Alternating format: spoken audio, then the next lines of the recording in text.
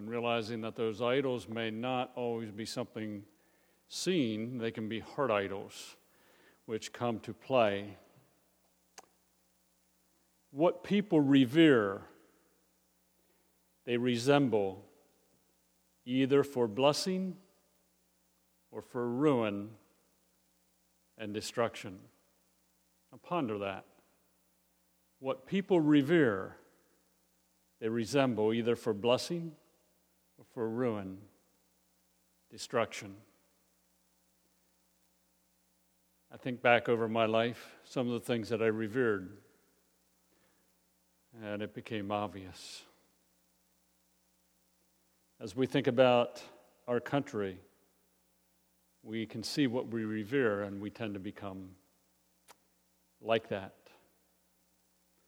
Definition of an idol: substituting anything, anyone, as a source of satisfaction. Thus, God, Christ, the Holy Spirit, Scripture, and the body of Christ are pushed to the background. Substituting anyone, anything, as a source of satisfaction. Thus, God, Christ, the Holy Spirit, Scripture, the body of Christ are pushed to the background. That happens pretty easily in life if we're not careful. It would pose a question: what is true of the following individuals? We're going to look at several. We won't have time to consider all. Let's go to Abraham and Sarai in Genesis chapter 16. Now, if we're going to understand Genesis chapter 16 at all, we have to go back to chapter 12 and verse 1. So we'll start with Genesis 12 and verse 1. The Lord had said to Abram, "Leave your country." What country was that for those of you who were here yesterday? Okay. Where is it, Scott? Back here. The Lord had said to Abram, "Leave your country, your people, and your father's household, and go to the land I will show you. I will make you into a great nation, and I will bless you. I will make your name great, and you will be a blessing. I will bless those who bless you, and whoever curses you, I will curse. And all peoples in the earth will be blessed through you." God's making a very definite promise: I will make you into a great nation. And we'll stop with that because of what we're considering a little later. Go over to chapter 13 first. Chapter 13, when Abram and Lot separate, we know that Lot took the well-watered plains. He ended up in Sodom. Abraham went to the mountains, but God continued to bless him. And after they parted, in verse 14 of Genesis 13, the Lord said to Abram, after Lot had parted from him, "Lift your eyes from where you are and look north and south, east and west. All the land that you see I will give to you and your offspring. I will make your offspring like the dust of the earth, so that if anyone could count the dust, then your offspring could be counted." In chapter 12, "I will make you into a great nation." Chapter 13, verse 16, "I will make your offspring like the dust of the earth." Now over to chapter 15 and verse 1. "After this, the word of the Lord came to Abram in a vision. 'Do not be afraid, Abram. I am your shield, your very great reward.' But Abram said, 'O sovereign Lord, what can you give me since I remain childless? And the one who will inherit my estate is Eliezer of Damascus.' And Abram said, 'You have given me no children, so a servant in my house will be my heir.' Then the word of the Lord came to him, 'The Lord will not be, this man will not be your heir, but a son coming from your own body will be your heir.' He took him outside and said, 'Look up at the heavens and count the stars, if indeed you can count them.' Then he said to him, 'So shall your offspring be.' Abram believed the Lord, and he credited it to him as righteousness." Now remember, Abram is childless. In Genesis 12, he is promised descendants. In Genesis 13, in Genesis 15. Look at Genesis 16 and verse 1. Now Sarai, Abram's wife, had borne him no children, but she had an Egyptian maidservant named Hagar. So she said to Abram, "The Lord has kept me from having children. Go sleep with my maidservant. Perhaps I can build a family through her." Abram agreed to what Sarai said. So after Abraham had been living in Canaan 10 years, Sarai's wife took her Egyptian maidservant Hagar and gave her to her husband to be his wife. He slept with Hagar and she conceived.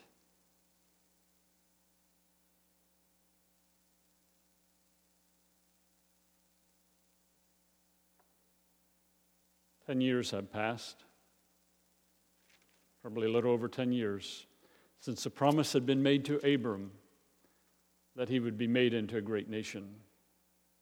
The Lord reaffirmed the promise in chapter 13 and in chapter 15.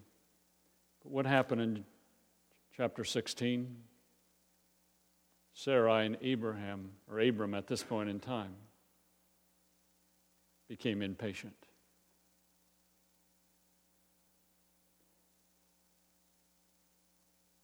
They became discontent with God's promise. And they said, "We got to do something. We got to help God along here." And Sarai was the one who had the idea.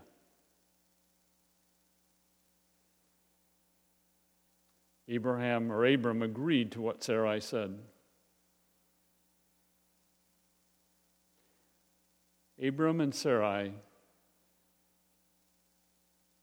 became discontent with God's promise.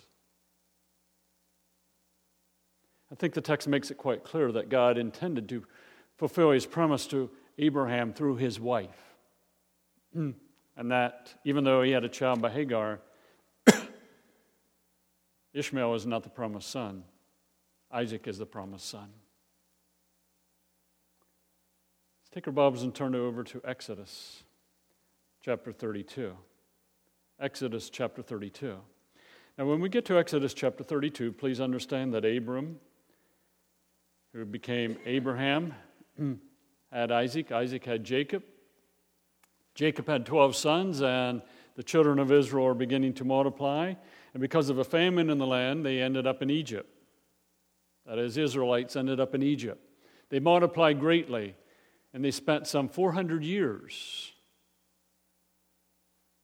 in Egypt as slaves. God, in his grace and mercy, heard their cry, and he delivered them from Egypt. They crossed the Red Sea. That was a miracle of God. He fed them repeatedly in the desert. The golden calf experience is taking place at Mount Sinai. Moses is up in the mountain, responding to God, getting 10 commandments and related laws. And notice in verse 1 of chapter 32. When the people saw that Moses was so long in coming down from the mountain, they gathered around Aaron and said, "Come, make us gods who will go before us. As for this fellow Moses who brought us up out of Egypt, we don't know what has happened to him." Now notice it's the people coming to Aaron.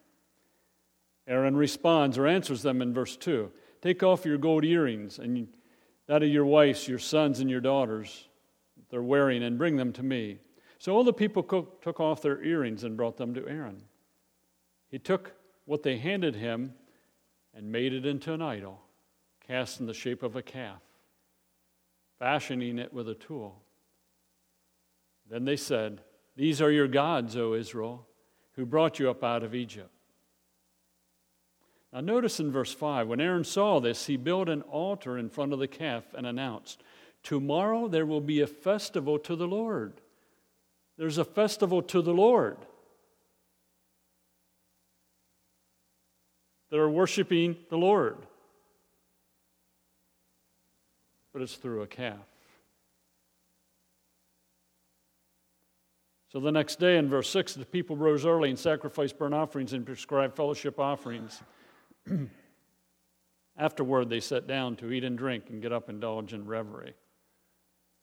By the way, at the end of verse 6, and we won't go into it tonight, they sat down to eat and drink. They get drunk. The revelry, they would have been running around naked and had sexual immorality. And all of that in the name of worshiping the Lord. But in worshiping the Lord with a calf, what have they done? They have violated one of the commandments. What was true of Israel? Notice what it says in verse 1. When the people saw that Moses was so long in coming down from the mountain, they became impatient with God's timing. Hey, Aaron, where is this guy Moses?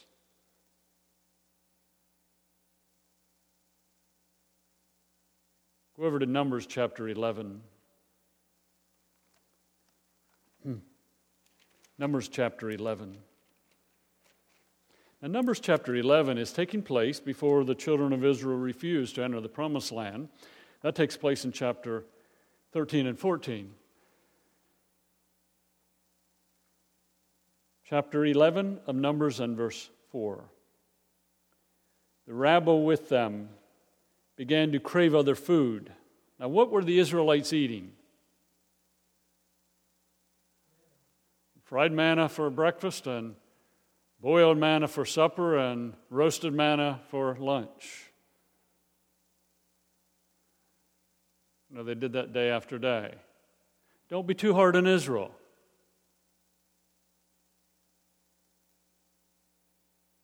Tomorrow morning you're going to get eggs. Tomorrow night you're going to get eggs. Tuesday morning you're getting eggs. Tuesday lunch you're getting eggs. Tuesday supper you're getting eggs. Wednesday morning you're getting eggs. Wednesday noon you're getting eggs. And this is going to go on for months. I venture to say after about the third meal, someone's going to say, eggs? Again? You can fry them, you can scramble them, you can boil them, but I don't care how you do them. They get tiring after a while. And I think the same apparently with manna. The rabble with them began to crave other food. And again the Israelites started wailing and said, if only we had meat to eat. We remember the fish we ate in Egypt at no cost. And also the cucumbers, melons, leeks, onions, and garlic. But now we have lost our appetite. We never see anything but this manna.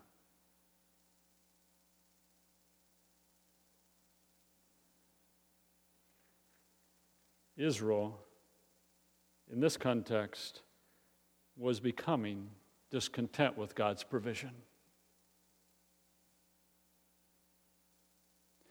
To this day, if I go in a grocery store and go down the aisle where they have the spreadables, I can look at the tuna, I can look at the turkey, I can look at the ham, I can taste it.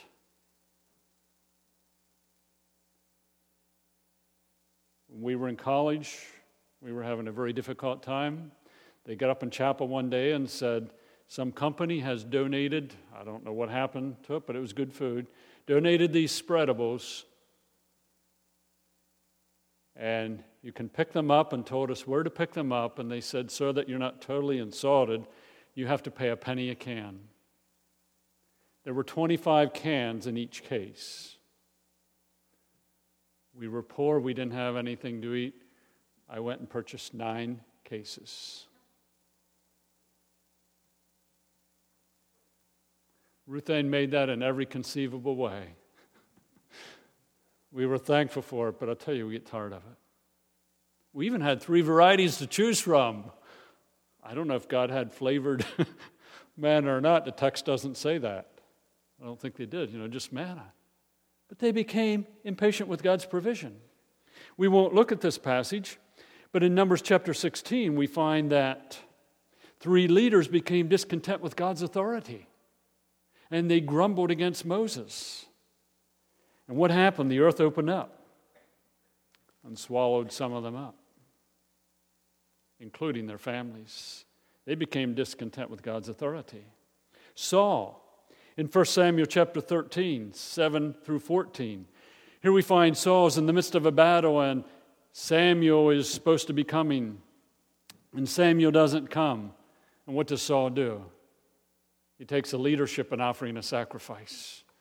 He became discontent with God's timing.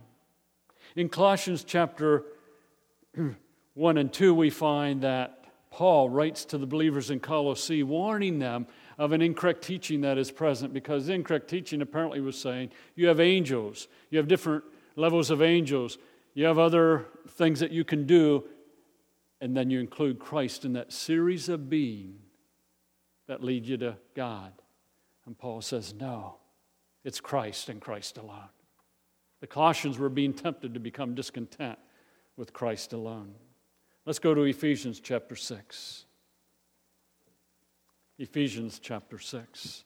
In the context of chapters 1 through 3, we find that Paul has very, very clearly explained what the believer has in Christ.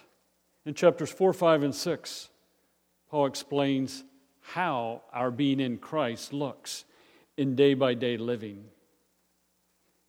And in chapter 6 and verse 1, he says, children, obey your parents in the Lord, for this is right.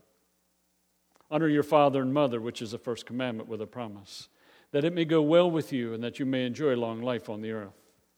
Fathers, do not exasperate your children. Instead, bring them up in the training and instruction of the Lord. He's encouraging children to obey parents and to honor father and mother, rather than becoming discontent with God's authority structure. One of the greatest temptations that children face is to choose not to obey mom and dad and not to honor them. Becoming discontent with mom and dad. Becoming discontent with God's authority structure. What do fathers do? Fathers are tempted to exasperate their children. How does a father exasperate children? By failing to bring them up in the training and instruction of the Lord. And when a father doesn't bring his children up in the training and instruction of the Lord, what's he doing? He's becoming discontent with God's authority structure.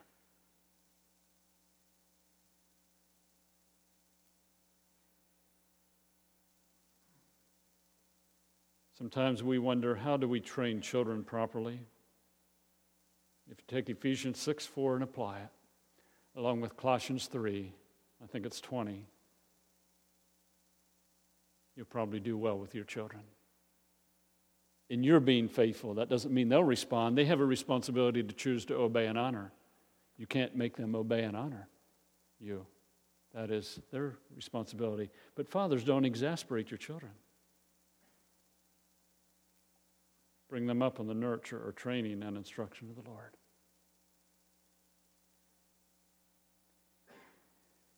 We won't turn here, but in 1 Timothy chapter 6, 3 through 13, we find that Paul, in the context of talking about those who are teaching incorrect doctrine, says that some people, teachers now, biblical teachers that are eager for money, have turned away from the truth.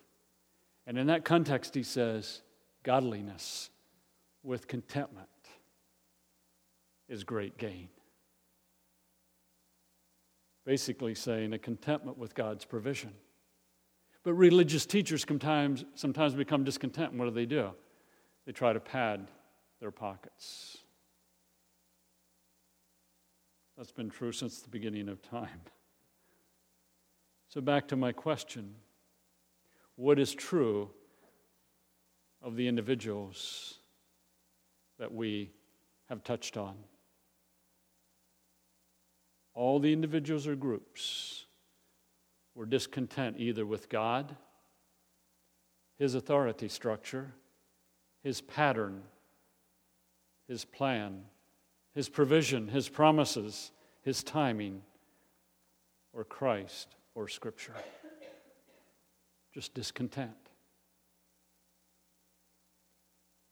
That creates a difficulty. See, Abraham and Sarah were discontent with God's promise.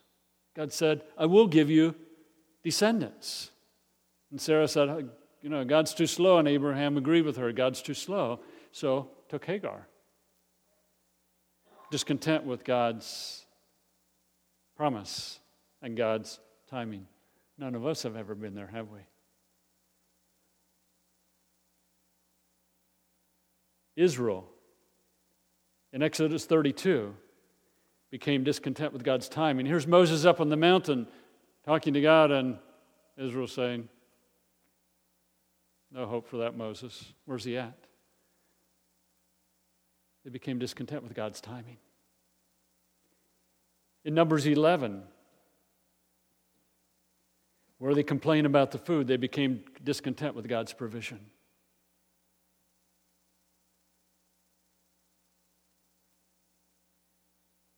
God, manna, again? Yes. God, manna, again? Yes. Well, we want something else. They became discontent with God's provision. In Numbers chapter 16,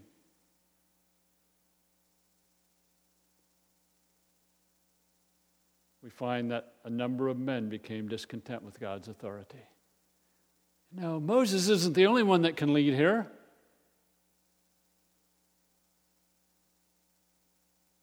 God does give authority structures in a nation, in the body of Christ, and in the family. And any time you resist God's authority structure, you're becoming discontent with God.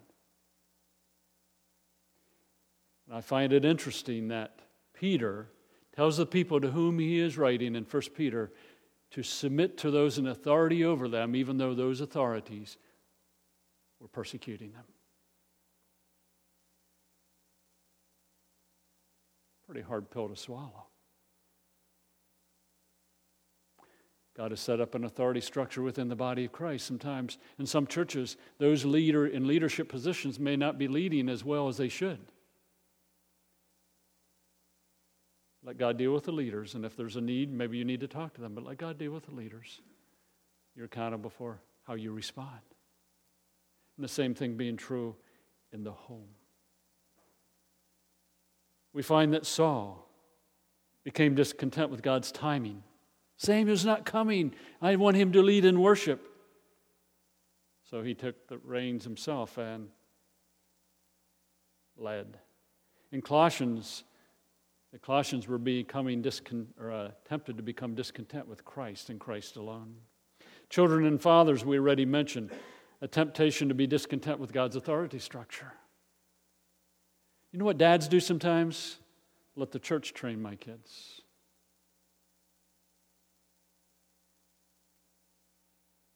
That's becoming discontent with God's authority structure. Dads are to be involved. Mom is too, but in Ephesians 4, he's talking specifically of fathers. And then believers in Christ.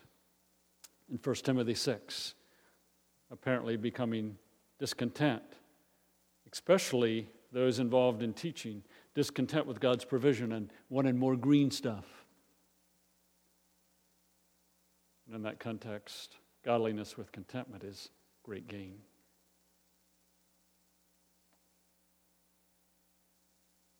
I think a bedrock fact as it relates to idols is discontentment with God.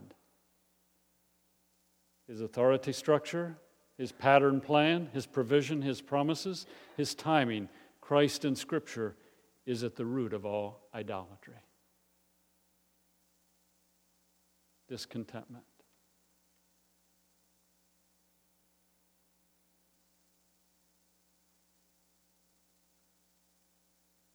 Just not happy with the way God is doing things. God, I don't like our president.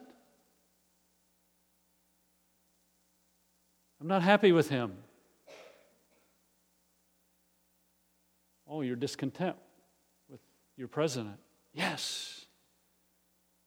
Well, then beware, because you're moving towards idolatry. Because you're discontent with an authority structure. God, I don't like my parents. They're terrible. whether they're terrible or not. You're to obey, you're to honor. God, there's no hope for my kids. Let someone else try to get through to them.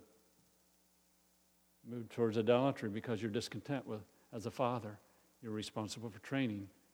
You're not responsible for their response. They may not always respond, and they may go their own way, but still teach and train. Think about God's timing.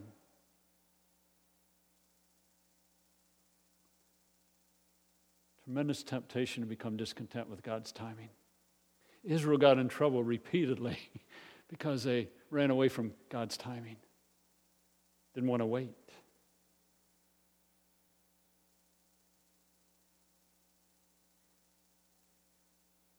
God, you going to shape this person up or not? In my time I'll work. But God, I'm going to help you. I don't need your help right now. Just trust me.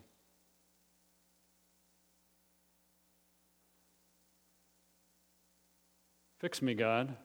Fix this circumstance that I'm in. I just want you to trust me. But God, I want it done now. Just wait. But God, just relax. Trust me. But God, it's been 2 weeks now. I'm God, you're not. Trust me. God, it's been 5 years now. I know. Trust me. God, it's been 10 years. I know. Trust me. God, it's been 20 years. I've been talking to you about this and nothing's been happening. Trust me, I'm God, you're not.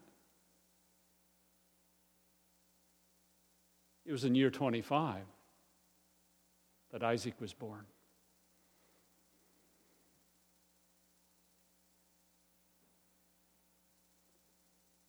Tremendous temptation to become impatient with God. Discontent with Him. Sometimes we become discontent with His provision. When Ruth Ann and I were living with one child in a 3-room apartment, knowing that a second child was coming along, we began to become discontent with God's provision. So you had to walked into our living room, that's where we had Danny. Then you went through our bedroom, which was very small, to get into our kitchen, which was very small. If you had more than 2 people at the table, you pulled the table out, they sat down against the wall, you pushed the table to them, and then the other 2 people sat down. And then you went back a hallway to get to the bathroom. You could look out the bathroom window, and 4 feet away from the bathroom window was someone's kitchen window. And we became somewhat discontent, and we really said, Lord, it'd be nice to have the apartment in the next house down. That's 6 rooms. And again, we went to God and we finally said, okay, we don't think it's a good idea to move. We didn't think God was in it. But we were tempted to become discontent.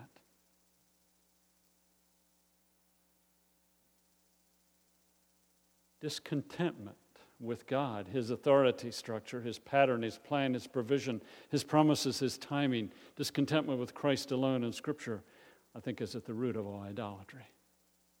You just become discontent with God. Why did Abraham and Sarah end up having a child by Hagar? Because they became discontent with God's promise. Why did Korah and the other men and their families get swallowed up? They became discontent with God and the authority that He had set up.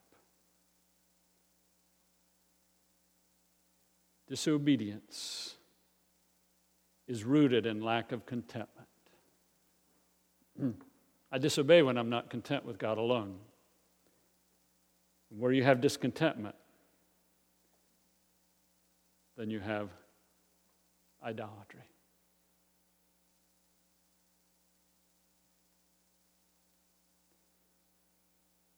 You can go back to Adam and Eve. They became discontent with God and God alone. Cain became discontent with God's pattern for worship, and he apparently brought something to worship, tried to establish his own worship. After the flood, people became discontent with God, and God divided them with the languages. And you can go through Scripture and you'll see time after time, people became discontent, and they ended up in idolatry. Question: how do we manifest discontentment as a local church?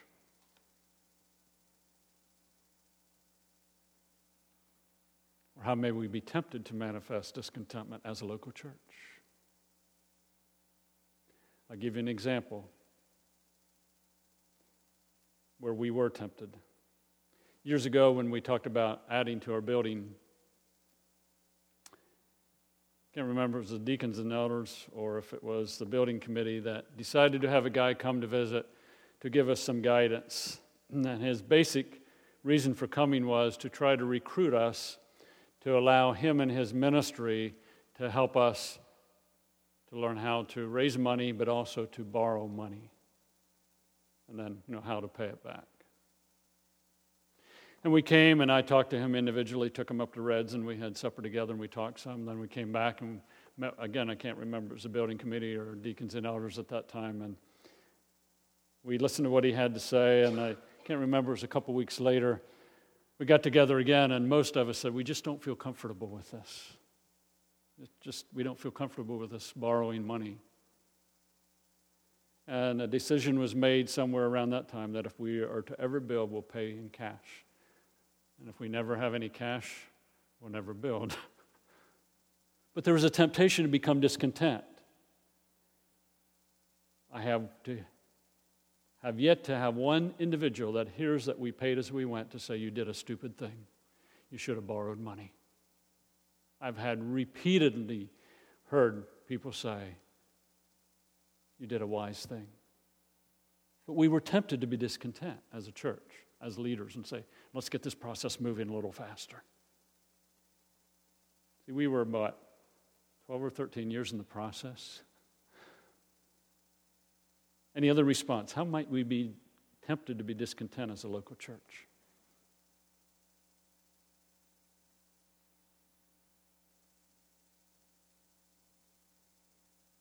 Let me shift gears. How might we as men, husbands and fathers, be tempted to be discontent? Now you guys have to respond on that. Well, I guess you ladies could. You might tell us how we are tempted to become discontent. Maybe a better insight than we do, probably. Any response, Travis?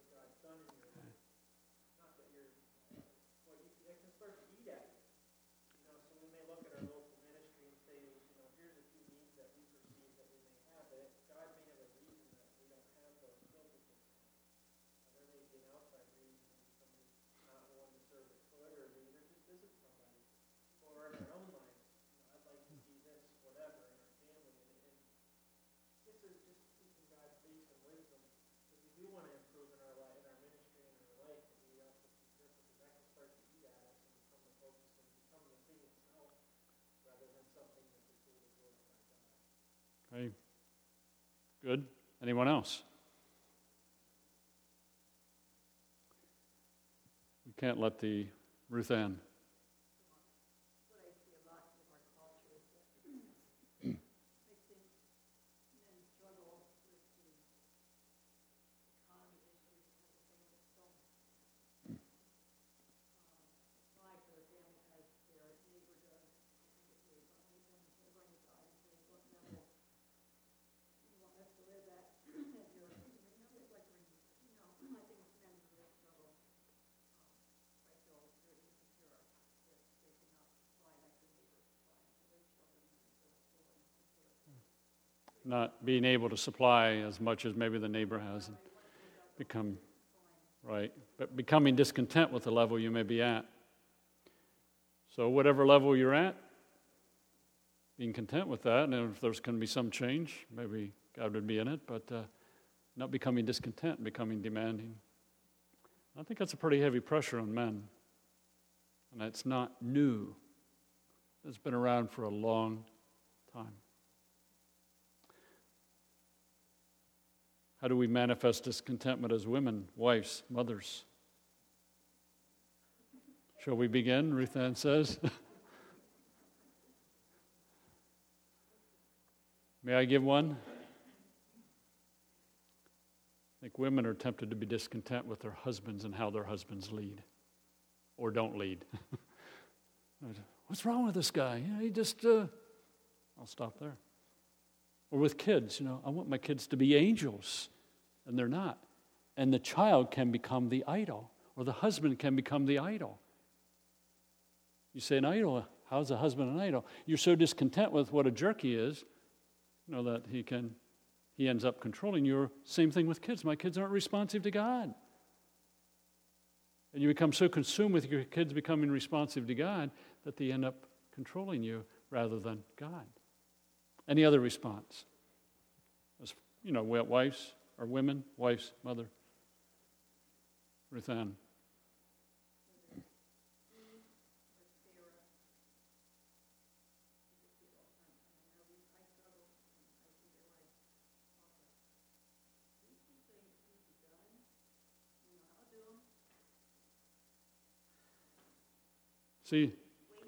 See things that need to be done, and we guys just don't get there quick enough.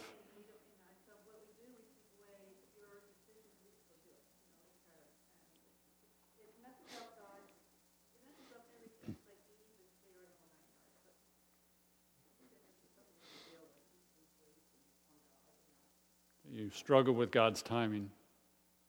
The husband doesn't get around to taking care of the children in 10 seconds, 5, or there's something needs fixed or whatever. Okay, another question. How do we manifest discontentment as children?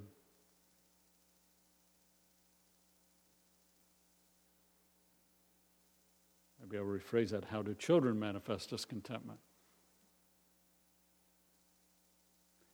Please keep in mind, I'm not talking just about children at home. I'm still a child, and I still have my mother who is living. I still have a responsibility to her. I still need to honor her. Any response? That's probably the biggest struggle for children. Elka.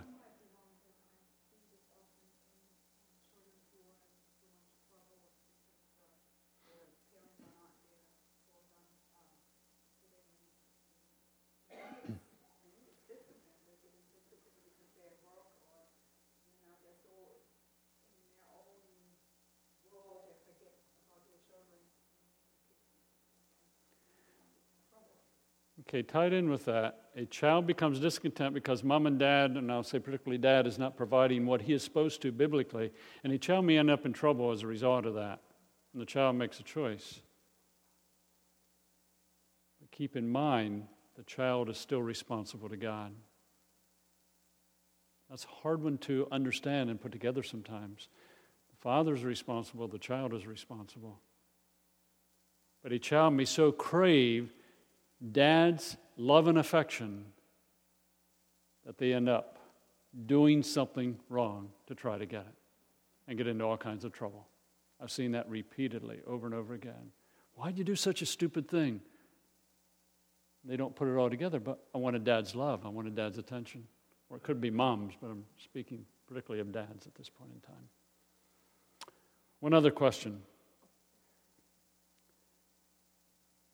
How do we manifest discontentment as citizens?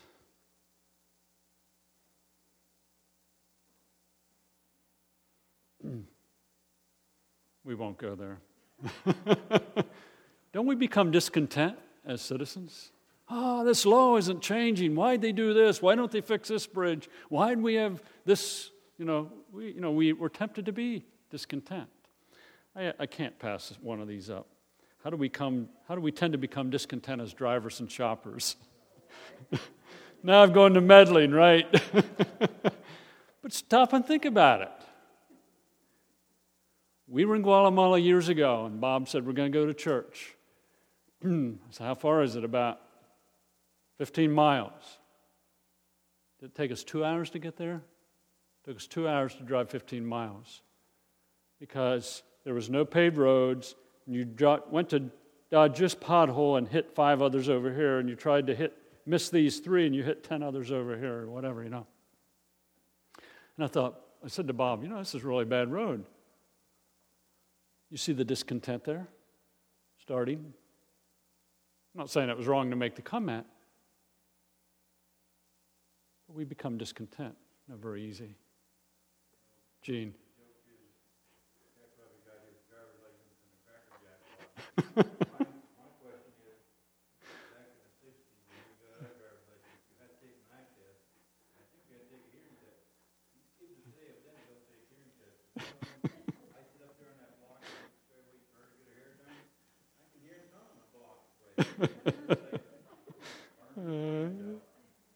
Some do that, not all, but some do, yeah. But just think about life, how we're tempted to become discontent. That's life. We're humans.